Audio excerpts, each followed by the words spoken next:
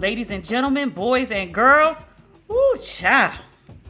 You are listening to Ratchet and Respectable with Demetria L. Lucas. This week, my God, so much tea. Obviously, we are going to talk about Duchess Meghan and Prince Harry and their sit down with the Oprah on CBS. We're going to talk about that. It's the third topic. If you want to fast forward, go ahead. But we got some tea to talk about before that, and we got a review of Coming to America. But we're going to get to Harry and Meghan. We just got to talk about some other things first, because they were not the only tea that was spilled this week. I watched Coming to America this weekend. Amazon has not released the numbers for how many people watch Coming to America, but they are touting it as the most watched streaming movie in a given weekend during the pandemic. That's a headline according to Deadline. So although they're not giving the numbers of how many millions of people watch, I know I watched, 4 times? I love that film. I absolutely loved it. I saw a lot of people online who did not.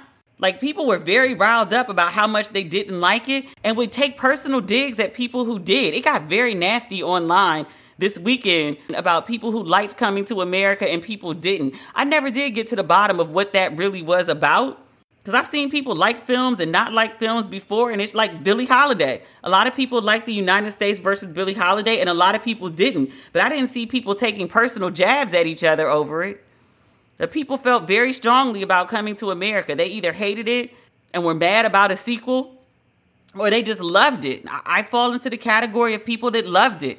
Like, it wasn't a perfect film, but I think the nostalgia got to me. Like, I love Coming to America. I've watched that film conservatively over the past, 30 some odd years, a good 30 times. I don't think I need to explain why. I mean, a lot of other people love it too, but it's a fairy tale with Black people. I love it. Amazing characters, iconic lines, iconic characters. Like, I love that film. But I thought Coming to America, the sequel, it was not as good as the first one. But oddly enough, it makes the first one better. Because I watched the sequel twice, and then I went back and watched the original Coming to America. And to see the origin story of Akeem and Lisa, and to know that 30 years later, they're happily married and they have 3 children, it makes the original even more of a fairy tale. Like, literally, they lived happily ever after. I loved it. I love the cameos. Because, half the people that popped up were not advertised. Like, Morgan Freeman popped up, and I was like, oh, shit, that's Morgan Freeman. Salt and Pepper, In Vogue, Gladys Knight, Wesley Snipes, not a cameo. We knew Wesley was going to be in the film. He was hilarious. Wesley Snipes is building his second act as this scene stealer in all his films. Like, he stole every scene in Dolomite, and he stole every scene in Coming to America. And I was like, honestly? Especially since Coming to America got such great ratings. Even if it didn't get great reviews, it got great ratings, and that's what really counts. It made money for Amazon. I would hope that they would do a Coming to America 3. I would love to see that one about Wesley Snipes and Teyana Taylor. I would love to see what kind of prince Teyana Taylor encounters, or what kind of queen that she comes to be. I think that would be a great story. I would also maybe like to see something with Akeem's daughters. I like the idea of Zamunda having to have a feminist reckoning.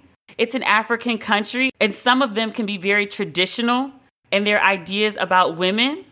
But there are a few African countries with women leaders. We haven't seen that in the United States yet. We've got our Madam Vice President as the VP, but we have not had a female president yet. The United States is lagging far behind in that respect. But I would love to see a story about the upcoming Queen of Zamunda. I mean, I don't want to kill off Prince Akeem, but maybe if he just wanted to retire and let his daughter lead. And we could talk about maybe the search for love for a queen. And also the challenging of patriarchal traditions in a film. I just love all the characters. When I was in film school, I mean, they teach us 50 million things, but 2 of them that stood out to me were story, because story is everything in a film. You're telling a story. The story has to be compelling and interesting. And the idea is to tell a great story with compelling characters. But you could have the greatest story on earth. If no one is interested in the characters, it ain't gonna sell. The truth is, you can create characters that people like, and people will watch them do almost anything, even if it's banal, just because they like the characters. And I think in some ways that may apply to the sequel to Coming to America, because I don't think you have to be a screenwriter or have gone to film school to note some of the holes in the plot to this story. And again, overall, I think it was a good movie. But that's not to say that it didn't have some kind of moments in it. One of them being this clunky backstory of how Prince Akeem gets a son. So they have to find a way for him to have this missing male heir in America. And the way they choose to do it without sullying Akeem's character is to make him unaware of the sex he had. And they do that by making Akeem drugged and incapable of consent when he has sex with Leslie Jones. So I watched the movie and was like, yeah, something's not quite sitting right with me about this. And I can't quite put my finger on it. Like the idea that Leslie Jones is not his type, he is not attracted to her, but he has sex with her. It took me a minute to put my finger on it. And then I was scrolling through Facebook and I saw on Candace Benbow's page, Candace was like, are we not going to call this date rape? And I was like, shit, that's exactly what it is. That's exactly what's been bothering me about this scene. He's having sex that he doesn't know he's having, that he only vaguely remembers having. He's not able to consent. And that's cringy as fuck. You could tell a bunch of men sat around and wrote this movie. And I read that it took 3 years to develop this script. And I was like, this is what you went with? The heir to the throne got date raped by a black woman and that's how his child was produced? And they gloss over it in the film because, you know, it's a comedy and that's not really funny, even though the situation is played for laughs in the film. And I was like, no. There was also that really weird scene with like the funeral where he was like, I'm going to have my funeral while I'm alive. And I was like, huh? And then he dies at the funeral. I was like, why couldn't they have James Earl Jones, the king? Why couldn't he just, die in bed? And they're like, we must have an elaborate funeral for my father because the king is dead. This makes sense to me. And then they could have a celebration of his life. I mean, Aretha had a funeral that was 8 hours long. You could do that for the King of Zamunda, no? Vanessa Bell Calloway, who got a really short shift in the sequel, she deserved more storyline than I've been hopping on one foot and barking like a dog for the last 30 years. She deserved better than that. I will say this about those scenes, though.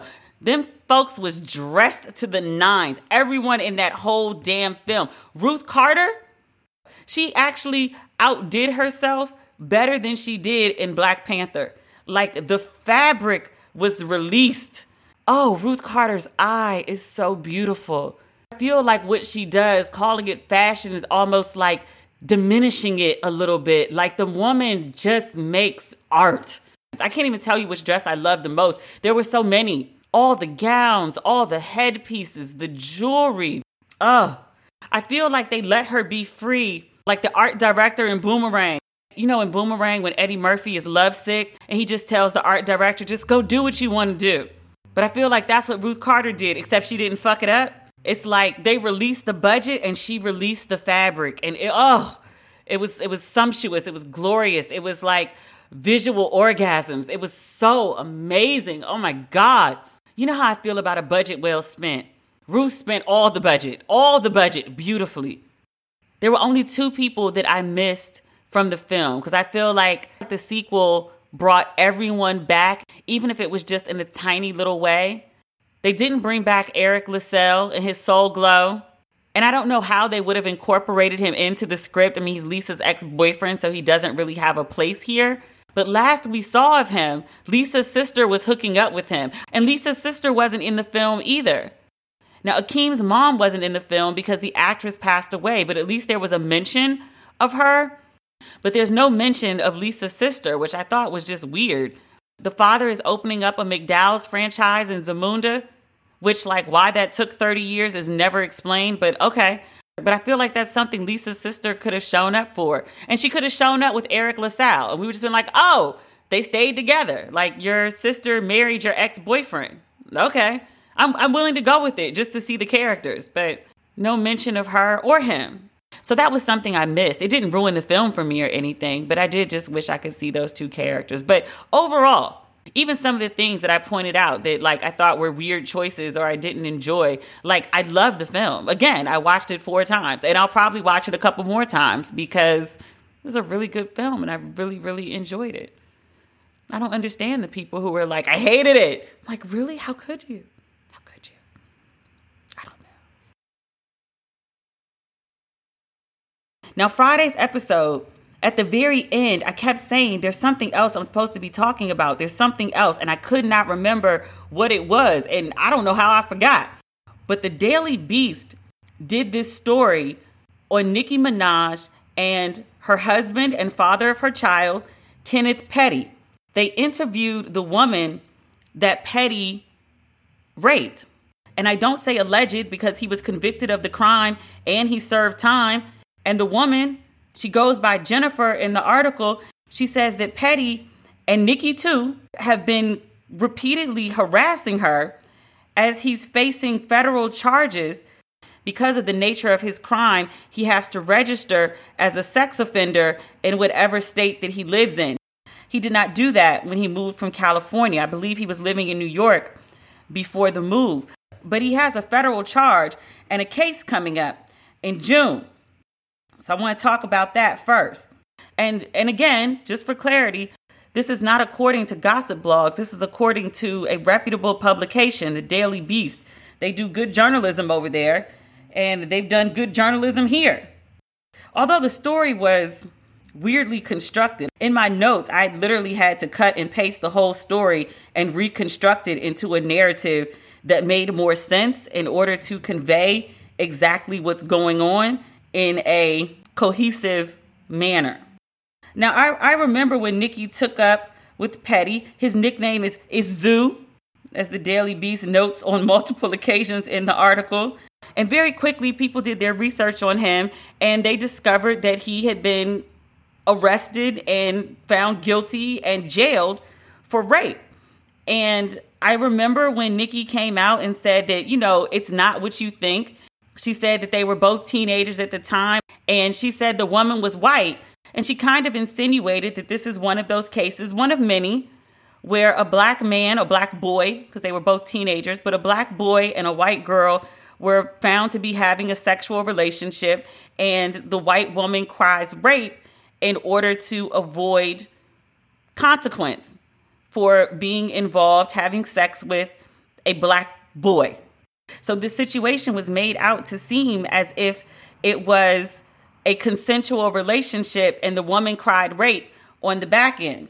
Nicki also said that at the time this incident happened, and we're talking about 1995, that the girl, 15, that she was going to recant her statement, but she changed her mind because she found out that she could go to jail for 90 days for making a false accusation.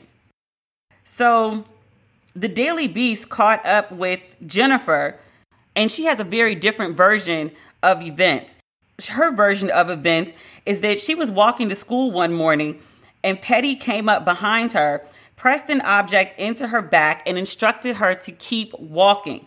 She says he walked her to his house, he forced her upstairs, and he began to rape her at knife point before she was able to strike him with a bottle and escape. After the assault, she ran to her school and she reported the incident immediately. She also reported the incident to the police, and Petty was arrested. This is according to court documents that the Daily Beast accessed. She says that after Petty was arrested, his parents came to her family and they said that the two of them had been dating and seemingly tried to pass the rape off as a misunderstanding about a consensual sexual relationship. Jennifer is adamant that they were not dating and she did not know him. She said she never submitted a letter recanting the rape, nor did she even think about it. But she says at the time, Petty and his family and his friends harassed her to get her to drop the charges, which she didn't. because he was convicted in 1995 of 1 count of attempted rape in the first degree, assault in the second degree, unlawful imprisonment in the second degree, and criminal possession of a weapon. So why is this all coming back up years later? Because Jennifer says that she's being harassed by Petty and his friends again, all these years later. So like I said a few minutes ago, Petty was arrested in California for failing to register as a sex offender. The state of California dropped the charges because there are also federal charges that Petty is facing. And again, he's going on trial in June. Many people, including Nicki Minaj, according to Jennifer, have reached out to her asking her to recant her story. And the idea is if she recants her story, he can be cleared of the charges from 1995, which would mean that he's not a sex offender, which means that he wouldn't be facing federal charges for not reporting that he's a sex offender when he moved from state to state. Does that make sense? If you get rid of the initial charges, then the current charges don't make sense. Okay. Jennifer said she heard about the charges, but she wasn't really thinking much about it because, again, this is a case from over 20 years ago. But she says a friend of her brother reached out and she said, Nicki Minaj wants to speak to you. Her thought was that Nicki and Petty wanted her to sign an NDA. So saying they wouldn't mention her, she wouldn't mention them. She said that's not where the conversation went when Nicki Minaj called her. She says Nicki called her. She said that she'd heard that Jennifer was willing to help them out. She said that she offered to fly Jennifer to LA, or she could fly her publicist to Atlanta where Jennifer was living.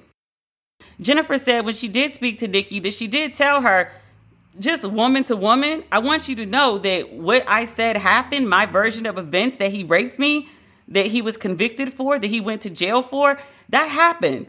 Like, I didn't make that up. She didn't say anything about Nicki's response. Jennifer says that shortly after that, her brother, she talked to the friend before, this time the brother called, and he said that he got a call and that someone, not necessarily Nicki, not necessarily Petty, just someone, was offering $500,000 if Jennifer would speak to a lawyer who's representing Petty. And Jennifer understood that conversation to mean that this was someone willing to pay her to change her story. She says that she never did call that lawyer, though. She said she also got another call from Barry, but she said unlike her brother who called, because that was family, she said she got nervous because this man knew where she lived. She said the man came to her house. She said she met him and sat outside in the car with him, and he offered her $20,000 in cash if she agreed to sign a letter he typed out that stated she'd lied about her assault. Jennifer did not sign the letter. Jennifer said she'd worried that someone would come after her, particularly Barry. And if you're curious about why this random man, Barry, would get himself involved with this situation, the Daily Beast, they said Barry's daughter had a party coming up. I don't know if it was a Sweet 16. In my head, that's what I translated it as. But Barry's daughter had a party coming up, and he wanted Nicki Minaj to perform at the party. Jennifer also says one day she got a call from her brother asking if she was okay. She said her brother sounded terrified, and he says, you know, they know where you live. And he said Petty has some OGs from the neighborhood working for him. He said, don't be surprised if they're sitting on your couch. So Jennifer said she moved from where she was living and she changed her phone number out of fear for her safety. That was in June. She says in August she moved again after lawyers for Petty called a phone number that she'd registered under an assumed name. She moved again in October after a man approached her 22-year-old daughter in a club and started asking questions. This is crazy. She said she also got a call from U.S. Marshals who recently told her that an investigation of the Pettys is underway and that they found evidence.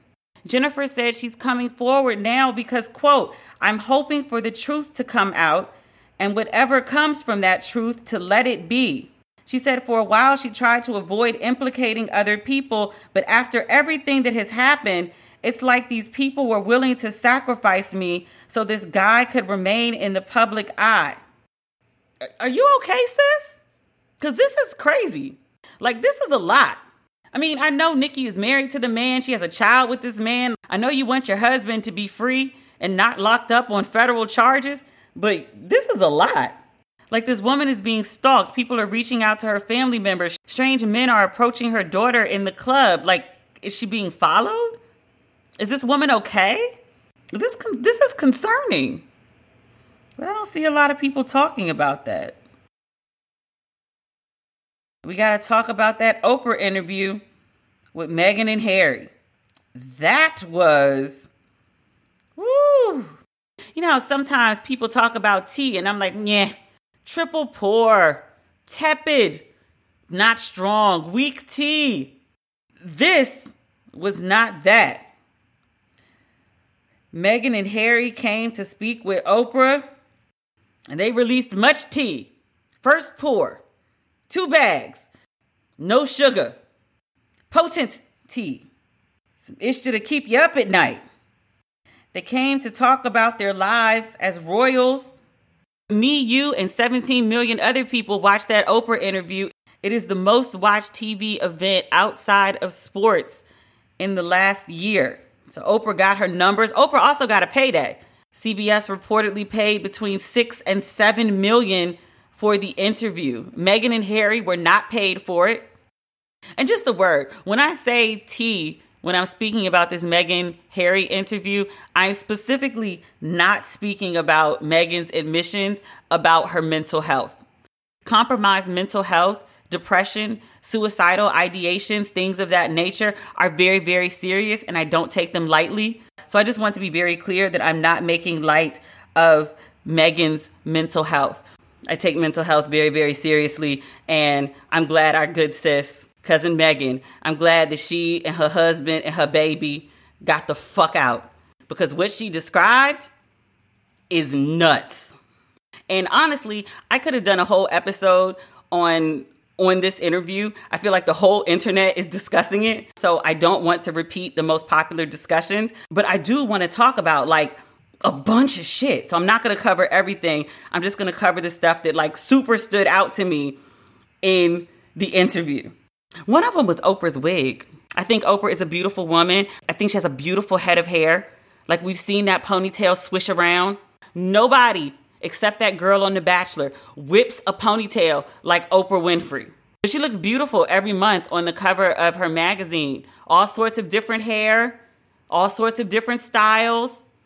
And I was like, whoever was doing that hair, was that Andre? I don't know who that was. Call that person, because the person that did the wig for the Meghan Harry interview, and I know that that's not what I was supposed to be focused on, but TV is a visual medium. I love my Oprah. That was not her best wiggery. Like, you knew this was going to be a bombshell interview. You knew everyone and their mother was going to watch it. You've been in TV for 40 years. You know when you got a hit on your hands. I want you to have your best hair for these moments. I didn't feel that was Oprah looking at her best, but it was Oprah working at her best. Like many people pointed out, other journalists, they were like, this was a masterclass in how to do an interview. As a journalist, I was giddy watching her go. Meghan, she said a lot of things that actually really surprised me. And not even like the big stuff that everyone's been talking about, like the color of the baby. We'll talk about that in a second. But Oprah asked her, she said, well, you start dating Harry and, he's a royal. And she said, well, what research did you do? And Meghan said, I didn't do any. I had no idea what I was getting into. Like, I didn't do any research. And she's like, yeah, I was friends with Eugenia. I don't even know where she ranks in the royal protocol. I just know she's like, somewhere up in there high. She was like, no, I didn't do any research. I'm like, you didn't ask your homegirl? Like, that was your friend. You didn't ask her? And she was like, I just figured that, they would tell me everything that I needed to know. Like, okay, I'm going to be a royal. Everything that I thought I wanted to know, I asked Harry about. And he told me. And so I didn't think I needed to know anything else. And I figured, like, once I'm married in, like, they'll tell me all the things that I need. And I was fine with that. And I was like, girl, what? And in no way do I say this to blame the victim, because Megan is responsible for what Megan does, and the terrible things that happen to her. The people who did them are responsible for them. I just want to be very clear about that. But I was like, girl, I don't go on a date with anybody without doing a thorough Google search. At the very least, I'm going to find your Instagram and your Facebook, and I'm going to go all up through that ish. I don't care how many pictures you posted. I'm scrolling back all the way to the beginning. I want to know as much as I can. I'm going to go on your Facebook page. If your mama and your uncle, your sister, your kids, somebody's commenting, I'm clicking on them too. It's not snooping. I'm not digging through your phone. I'm not digging through your shit. But like, I already been out here looking crazy once, marrying the wrong mofo. I can't do that shit twice. You divorced too, sis. You know what this is. Like, things don't work out a first time. People say, well, these things happen. You marry a second time and that shit don't work. People gonna be like, well, the common denominator is you. I'm not trying to live that life. I ain't trying to get divorced again. I'm not trying to be in another bad relationship ever. I do thorough investigations. And it's not just me. Kamala Harris did that interview. And they said, Kamala, did you Google Mr. Doug? She said, I did. She laughed when she said it like it was a ha-ha. It wasn't funny. Somebody told her, you should meet this man. He's so nice. She needed to know who that man was. She's the Attorney General of California. She can't be running around with some derelict mofo. She got to know who this man is before she's seen in public with him. You ain't do no research, sis? None? That's a lot of faith. All her friends keep talking about, she's such a good person. She's so optimistic. She's so sweet. She has such a good heart. She does. To have enough faith in folks not to search? Girl, I don't have that much faith. My heart ain't that good. My heart has been trampled on. We're not doing that again. We got to research. We got to know what we're getting involved with, what we walking into. You can't be gambling with emotions and marriages. Married for love the first time. Got caught up. Love is nice. It is. It's a beautiful thing. It's not enough. I said that before I got married. On national TV, no less.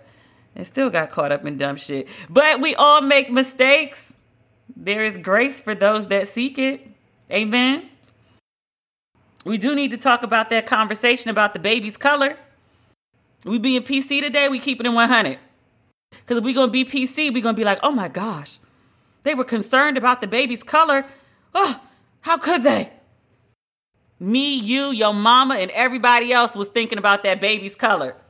I very, very, very much so wanted Archie to reach back in the genetic pool as black skin is known to do. I wanted him to go find his grandmother's melanin, and I wanted him to emerge as a brown baby.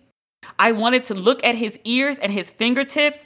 I wanted to take a peek at his nose to see how much color would emerge on baby Archie and see if we could have a little brown boy with some of Harry's red hair. I'm positive I said that on here. I'm saying it again so y'all won't come back and be like, you're a hypocrite. Nope. I'm shallow. I'm politically incorrect. You thought about that baby's color too. You gonna lie to me today and say you didn't? You did? No, I wasn't mad when we saw Archie and he was very light. His mother is very light. His father is white. That was the likelihood of what could happen. He does have some red hair, which is beautiful. But I did want to see a brown baby in the monarchy. Just to fuck shit up. Just to mix it up. Add some color to the situation. Brown is beautiful. Let's see some more of it. But I would never say that to the parents of a child. That's wild. Members of the monarchy. Members of Harry's family. Because it wasn't just some randoms. Members of Harry's family. Prominent members, it seems, of Harry's family. Because Harry declined to name who it was when Oprah asked point blank. She asked that question 3 different ways and he wouldn't answer it. He did clarify to Oprah, as she explained, that either during the interview or after, Harry said if she got a chance to address it, it wasn't his grandmother, the Queen, or his grandfather, Prince Philip, who'd asked the question about the baby's color. And I was like, I'm glad you cleared that up because my money was on Prince Philip. If you watch The Crown, that man has no class and no cut cards. He's known for it. That's not just a characterization on TV. Because watching The Crown, I was like, they got Philip out here looking crazy. And I went and looked up some of Philip's finer quotes. You should do the same. Philip said some wild shit on the record, quoted. Philip has no cut cards. I was like, oh, I'm glad he cleared that up. So now my money is on his brother or his father, who he's not speaking to. We'll get to that, though. We'll get to that. But a lot of people wondered about the baby's color.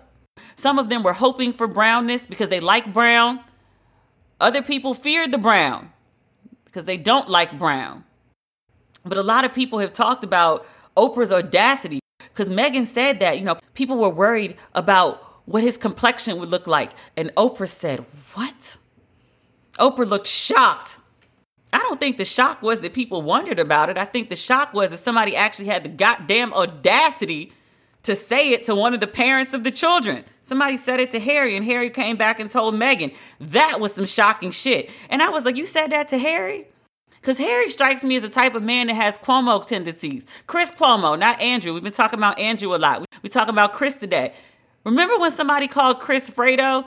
And Chris had to be restrained, I think, from punching somebody in the face for using a slur against Italians? I feel like Harry has that energy. I'm surprised somebody said that to Harry and didn't get punched in the face. Or maybe we just didn't hear that part of the story. That's some wild shit to say to the father of an interracial child. That's not big dick energy. That's just bold. But some of Meghan's other revelations that a lot of people aren't talking about, stuff that I gave the Oprah what face to. At one point, Meghan just casually mentioned, she was like, yeah, I'd been inside the palace for 4 months and I'd only left twice. This was before COVID. They left the palace before COVID. What you mean you've been at home for 4 months and you only left twice? Why you couldn't leave the house, sis? And then she said, I asked if I could go out. You a grown-ass woman. What you mean you asked if you could go out? You wasn't allowed to just leave at your leisure? Like, hey, y'all, I'm going to XYZ. Gather the security. This is where we're headed. But I was like, you a whole grown woman who ain't left the house but twice in 4 months. And when she said she wanted to go to lunch with her girlfriends, they told her no. She also said they took her passport and her driver's license, which I was like, girl, you could have left the country if you wanted to? What? Meghan talked about her mental health and how she'd gone to senior members of the family and about her mental health problems, and she was rebuffed. And then she says, oddly, yeah, I went to the palace HR, and I was like, there's human resources at the palace? This is a family institution. Like, you went to your family and your family rebuffed you. Then you went to HR and then HR rebuffed you too? Huh? And she was like, yeah, I went to them and was like, I need help. I'm suffering. I need to check myself into a mental facility. And they were concerned about the optics. You're concerned about the optics of a woman checking herself into a mental health facility, but you're not concerned about the optics of the Duchess killing herself? That's a nightmare. But y'all rather chance that? Someone comes to you and says, I need help. I am having suicidal ideations. I am not okay. And you tell them essentially, you'll be all right. It's a death sentence. Speaking of death sentences, they essentially were putting one on Meghan's child. Through the history of the monarchy, you are a child born to a royal, especially the direct bloodline. Meghan's child, Archie, he's the great-grandson of the reigning queen. When the queen, she's in her mid-90s, she's not going to live forever. At some point, she will pass away. And either Archie's grandfather or Archie's uncle, actually both, will become king, unless they abolish the monarchy before that. Your great-grandmother is queen. Your grandfather and your uncle will likely be king. And your father is one of the most recognizable faces in the world. You don't want to give this baby security? Fuck a title. It's wrong not to give the first child with obvious black blood the title. Call that the racism that it is. But you don't want to give this child security? How's he supposed to survive? You setting up that kid to get kidnapped and held for ransom. Like that Getty kid. Did you ever see that movie on FX? About I guess it was the grandson of the really rich Getty. They kidnapped him and held him for ransom, and his grandfather wouldn't pay it even after they cut off the kid's ear. It was bad. It got so bad that people that were holding him hostage were like, yo, your family sucks. Like, I'm really sorry about how you were raised. They were just going to leave Archie out there. You know what also I thought was really weird? There were people who watched this entire interview, and we're about to talk about Harry's portion too, because that was bombshell after bombshell. Every time he opened his mouth, a bomb went off. I was like, oh my God, does Harry know what he's saying? Because like he's grown up in this shit, so he might not know that some of his crazy is completely crazy. But I was like, sir. There were people who watched this entire interview and was like, oh, they left because of the press. She should have known how bad it was going to be. Like, they're still talking about, like, the press aspect of it. And, like, the press, yes, was one aspect of Meghan's issue. But the core issue was the family. There's all this negative press about you, and they're not stopping it. And, in fact, they're fueling it. Like, she talks about this feud that she had with Kate, and she was like, there was this really big press story about how Meghan made Kate cry, and the issue was over dresses for the flower girls? Bridesmaid dresses? Something that in the throes of planning a wedding is a really big deal, and as soon as the wedding's over, no one really gives a shit.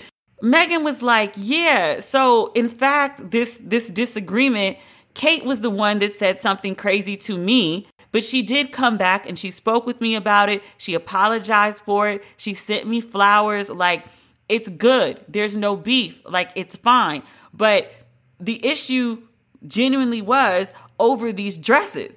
So whoever went and spoke to the press, it's not like they're making the shit up. It's somebody with all access who's going to the press and telling them these stories. And the palace is not defending her. And it's not just one story. It's hundreds of stories. Like Meghan said, she was like, I've been in the house for 4 months. I've been out twice in 4 months. And still, it's story after story after story after story about me. It's coming from inside the house. Like, these people that I call family, these people that are supposed to be here to protect me and help me are betraying me. It's not just the press is saying these things. It's I can't trust anyone in the place where I live. That's crazy. It's not the press. It's the family. So Harry comes out. The first hour of the interview is just Meghan and Oprah. And then Harry comes out. And I think the first thing Oprah asked, I think at this point in the interview, I'd stopped taking notes because I was just glued to the screen. Like, what? So there was much ado at the time that Harry and Meghan announced that they were leaving, not the royal family, they were leaving the UK. And he was like, no, there was no blindsiding. He was like, this conversation had been going on for months.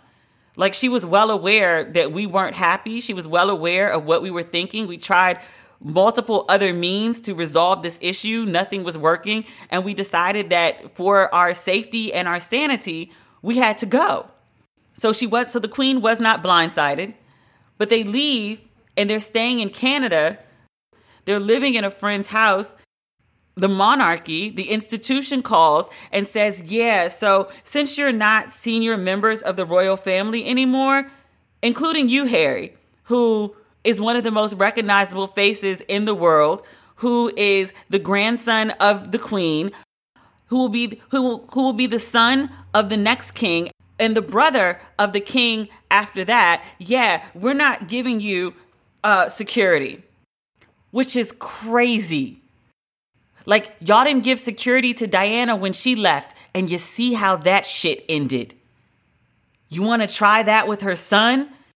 I mean, one, it's just cruel and evil because you're going to leave your family out there unprotected like that? Who does that? There have been lots of think pieces written today, but some things that I saw were about how Harry thought that his privilege and his whiteness and also, too, his popularity would protect him. Like, Harry has long been one of the most beloved members of the royal family. Like, people loved his mother. His mother died in that horrible accident in Paris. She went from just being beloved to being a martyr. People love her 10 times as much since her passing. There has always been a soft spot in folks' hearts for Harry, who was a cutie pie little boy full of personality and that gorgeous red hair. He's always been the rebellious one in the family. It doesn't hurt that he's very attractive. It's worth noting that although he's a grown-ass man In many people's imaginations, grown people, in their imaginations, Harry will always be the lost little boy walking behind his mother's casket. Everyone's always had a soft spot for Harry. Harry's ass was in a damn Nazi uniform when he was in college, and black folks still like Harry. I know the Nazis are best known for hating the Jews, but they didn't like black folks any more than that.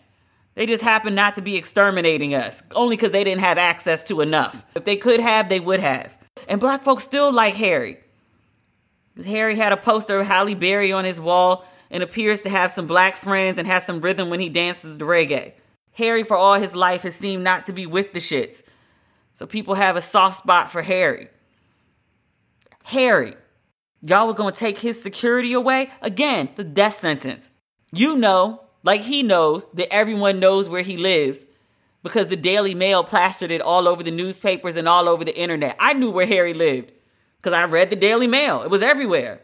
And then y'all decided to publicly announce that he didn't have security. You were setting him up to get pop smoked. And I don't say that in any jest because that young child, who's 20 years old, that young child's murder is a tragedy. He was murdered over some dumb shit. Because of some dumb shit. Posted a picture, not even thinking, with the house number in the background.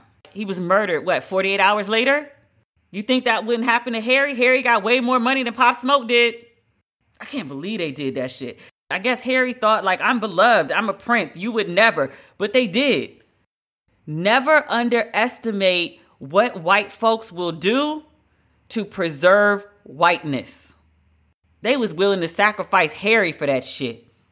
And shout out to Tyler Perry, who came to the rescue. Tyler Perry, look, I had to stop talking greasy about Tyler Perry when I started putting two and two together about the ways that he looks out for black women. Whitney Houston didn't have a lot of money when she passed away. Somebody had to get the body back to Jersey. Tyler Perry sent a jet to get Whitney's body home for her funeral. Y'all remember that?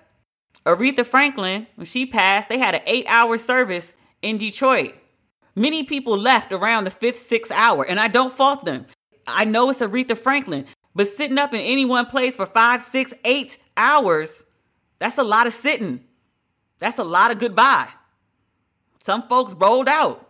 At the end of that funeral, those pews were looking mighty empty, but Tyler Perry was still sitting up there. He sat all 8 hours of Aretha Franklin's funeral. And that's when I started looking at Tyler Perry different. It's a certain type of respect that you have for the person you're honoring to sit there for 8 hours. I wouldn't sit 8 hours at a funeral for nobody but my mama. I love you, Daddy. I love you, Daddy.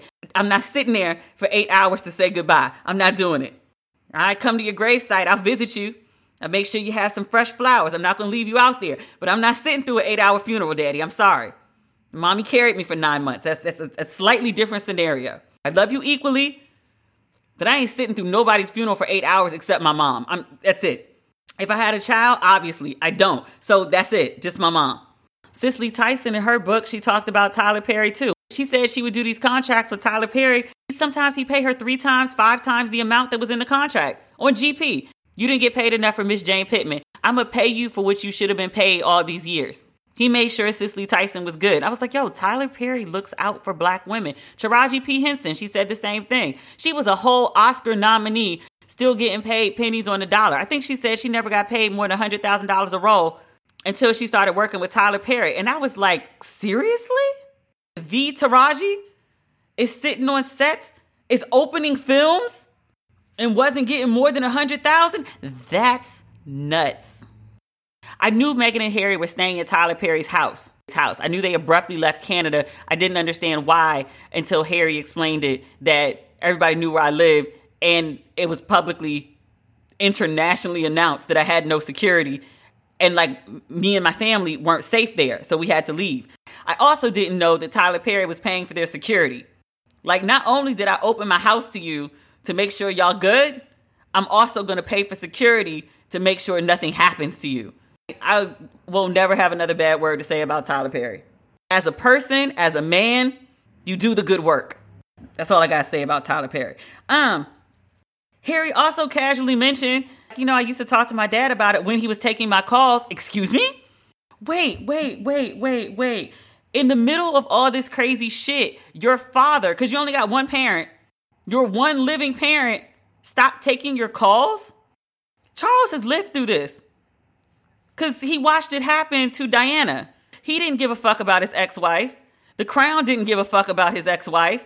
And she ended up being killed in a tunnel in Paris, being chased by the media with no damn security. Your son is now reliving this exact experience with all of the triggers for his trauma that come along with that, of seeing his wife unsupported by the family in the same way that his mother was. And you stop taking his calls? Like, I know you mad at him.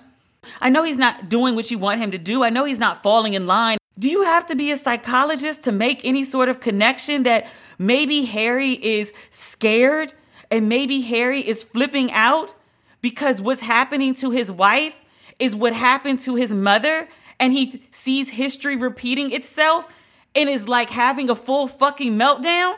Maybe if everybody in the goddamn monarchy was getting some mental help, you ain't gotta leave to get at you the goddamn crown. You had surgeons come into the palace and set up an operating room to work on Queen Elizabeth's father because y'all didn't want him going out to a hospital. Y'all couldn't have some mental health people come inside the palace and work with y'all because y'all got problems. I done watched 4 seasons of The Crown. The dialogue may not be accurate, but it's all based on true story. All the highlights, all the lowlights, widely reported in reputable publications. Y'all got problems. Y'all gonna stay having problems until y'all get some mental health help. You can't just throw family members away. You've done it a million times, generation after generation. It's what you do. You could have preserved the crown and not treated Harry and Meghan like shit. You killed the boy's mom.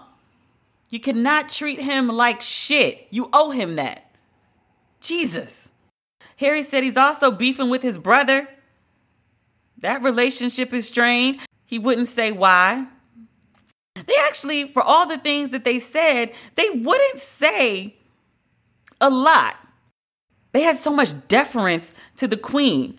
Meghan made a point of saying, like, these crazy things happen, but the Queen, like, she was always delightful to me. Like, she was never bad. She was never rude. She was good. And then Harry made a point of saying that, I didn't blindside my grandmother. I have too much respect for her. He speaks to her on a regular basis. They're doing Zoom. Like, they made this really big point of showing deference to the Queen. And I do understand, like, she is the Queen in title, but she's also grandma. She's the matriarch of their family. So, like, I get that. But I was like, do you also realize that, like, all the crazy shit that you're describing, she could have stopped. I'm at my wit's end. I need mental health. I need to go out. I need to be somewhere. Or bring somebody to me, but do something. Help me. She didn't intervene. I've been in this palace for 4 months. I've only left twice. I need to get out of here. I need to go see my friends. I need an outlet. She didn't intervene. They're taking away my son's title and they're taking away his security. Like, my son will not be safe. What do I do? She didn't intervene. Harry, they're taking away my security. My location is internationally known, and they're about to publicly announce that I don't have security. I and my family will not be safe. Help me. Do something. She didn't intervene. If the Crown has any truth, and again, a lot of that stuff is documented, that woman is evil, especially to family. All this deference for her. She's not helping you. She's part of the problem. And I understand, like, to get on TV and air out your grandmother, like, it's one thing to air out your dad. It's one thing to air out your brother. Airing out your mom and airing out your grandma. You taking things way, way, way far. I understand why they wouldn't. I hope y'all know she's part of the problem. I also thought about, in watching them say just enough, but also holding back, they got a bullet or two left in that chamber. Like, they fired some shots, absolutely. But they didn't let loose on everything. I feel like this interview was a series of warning shots. Like, we just firing in the air. We letting you know we got ammo in this bitch. This gun works.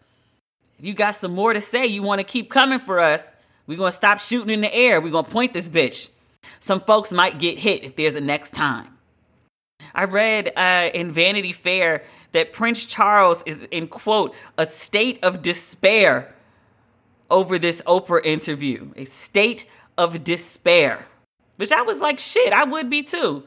If my son got on international television and told people we don't speak, that I stopped taking his calls as his only living parent in the middle of a traumatic episode, which was probably triggering the feelings of his mother's death, sir, you look a hot ass mess.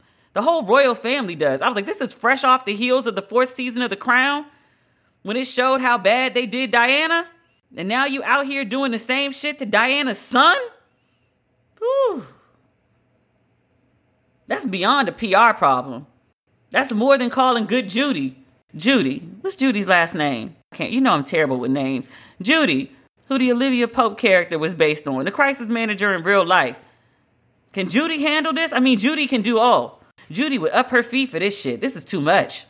I will tell you this. I cried during the interview. And you know I cry. I'm a Cancer. Like, we do that. But when Harry talked about they took his security and they took his money, and he said the only reason I was able to leave, oh my God, I'm getting choked up just saying it. He said the only reason I was able to leave because of the money that my mom left me. Whew. Diana's been dead almost 25 years. He has about $40 million of his mom's money. And that's what he took to leave the UK, to get him and them the fuck out of there and get some security when his family turned their backs on him. His mom has been dead almost 25 years and she's still looking out after her baby.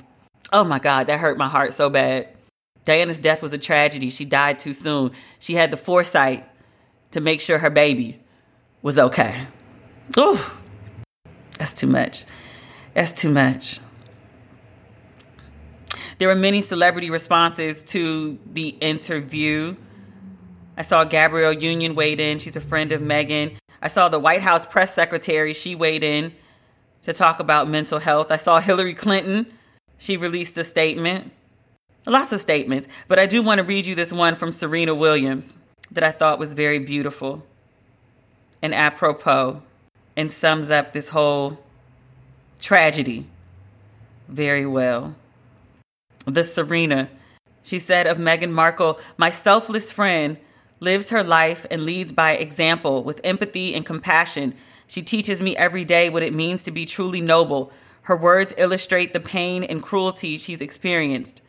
I know firsthand the sexism and racism institutions and the media use to vilify women and people of color, to minimize us, to break us down and demonize us. We must recognize our obligation to decry malicious, unfounded gossip and tabloid journalism.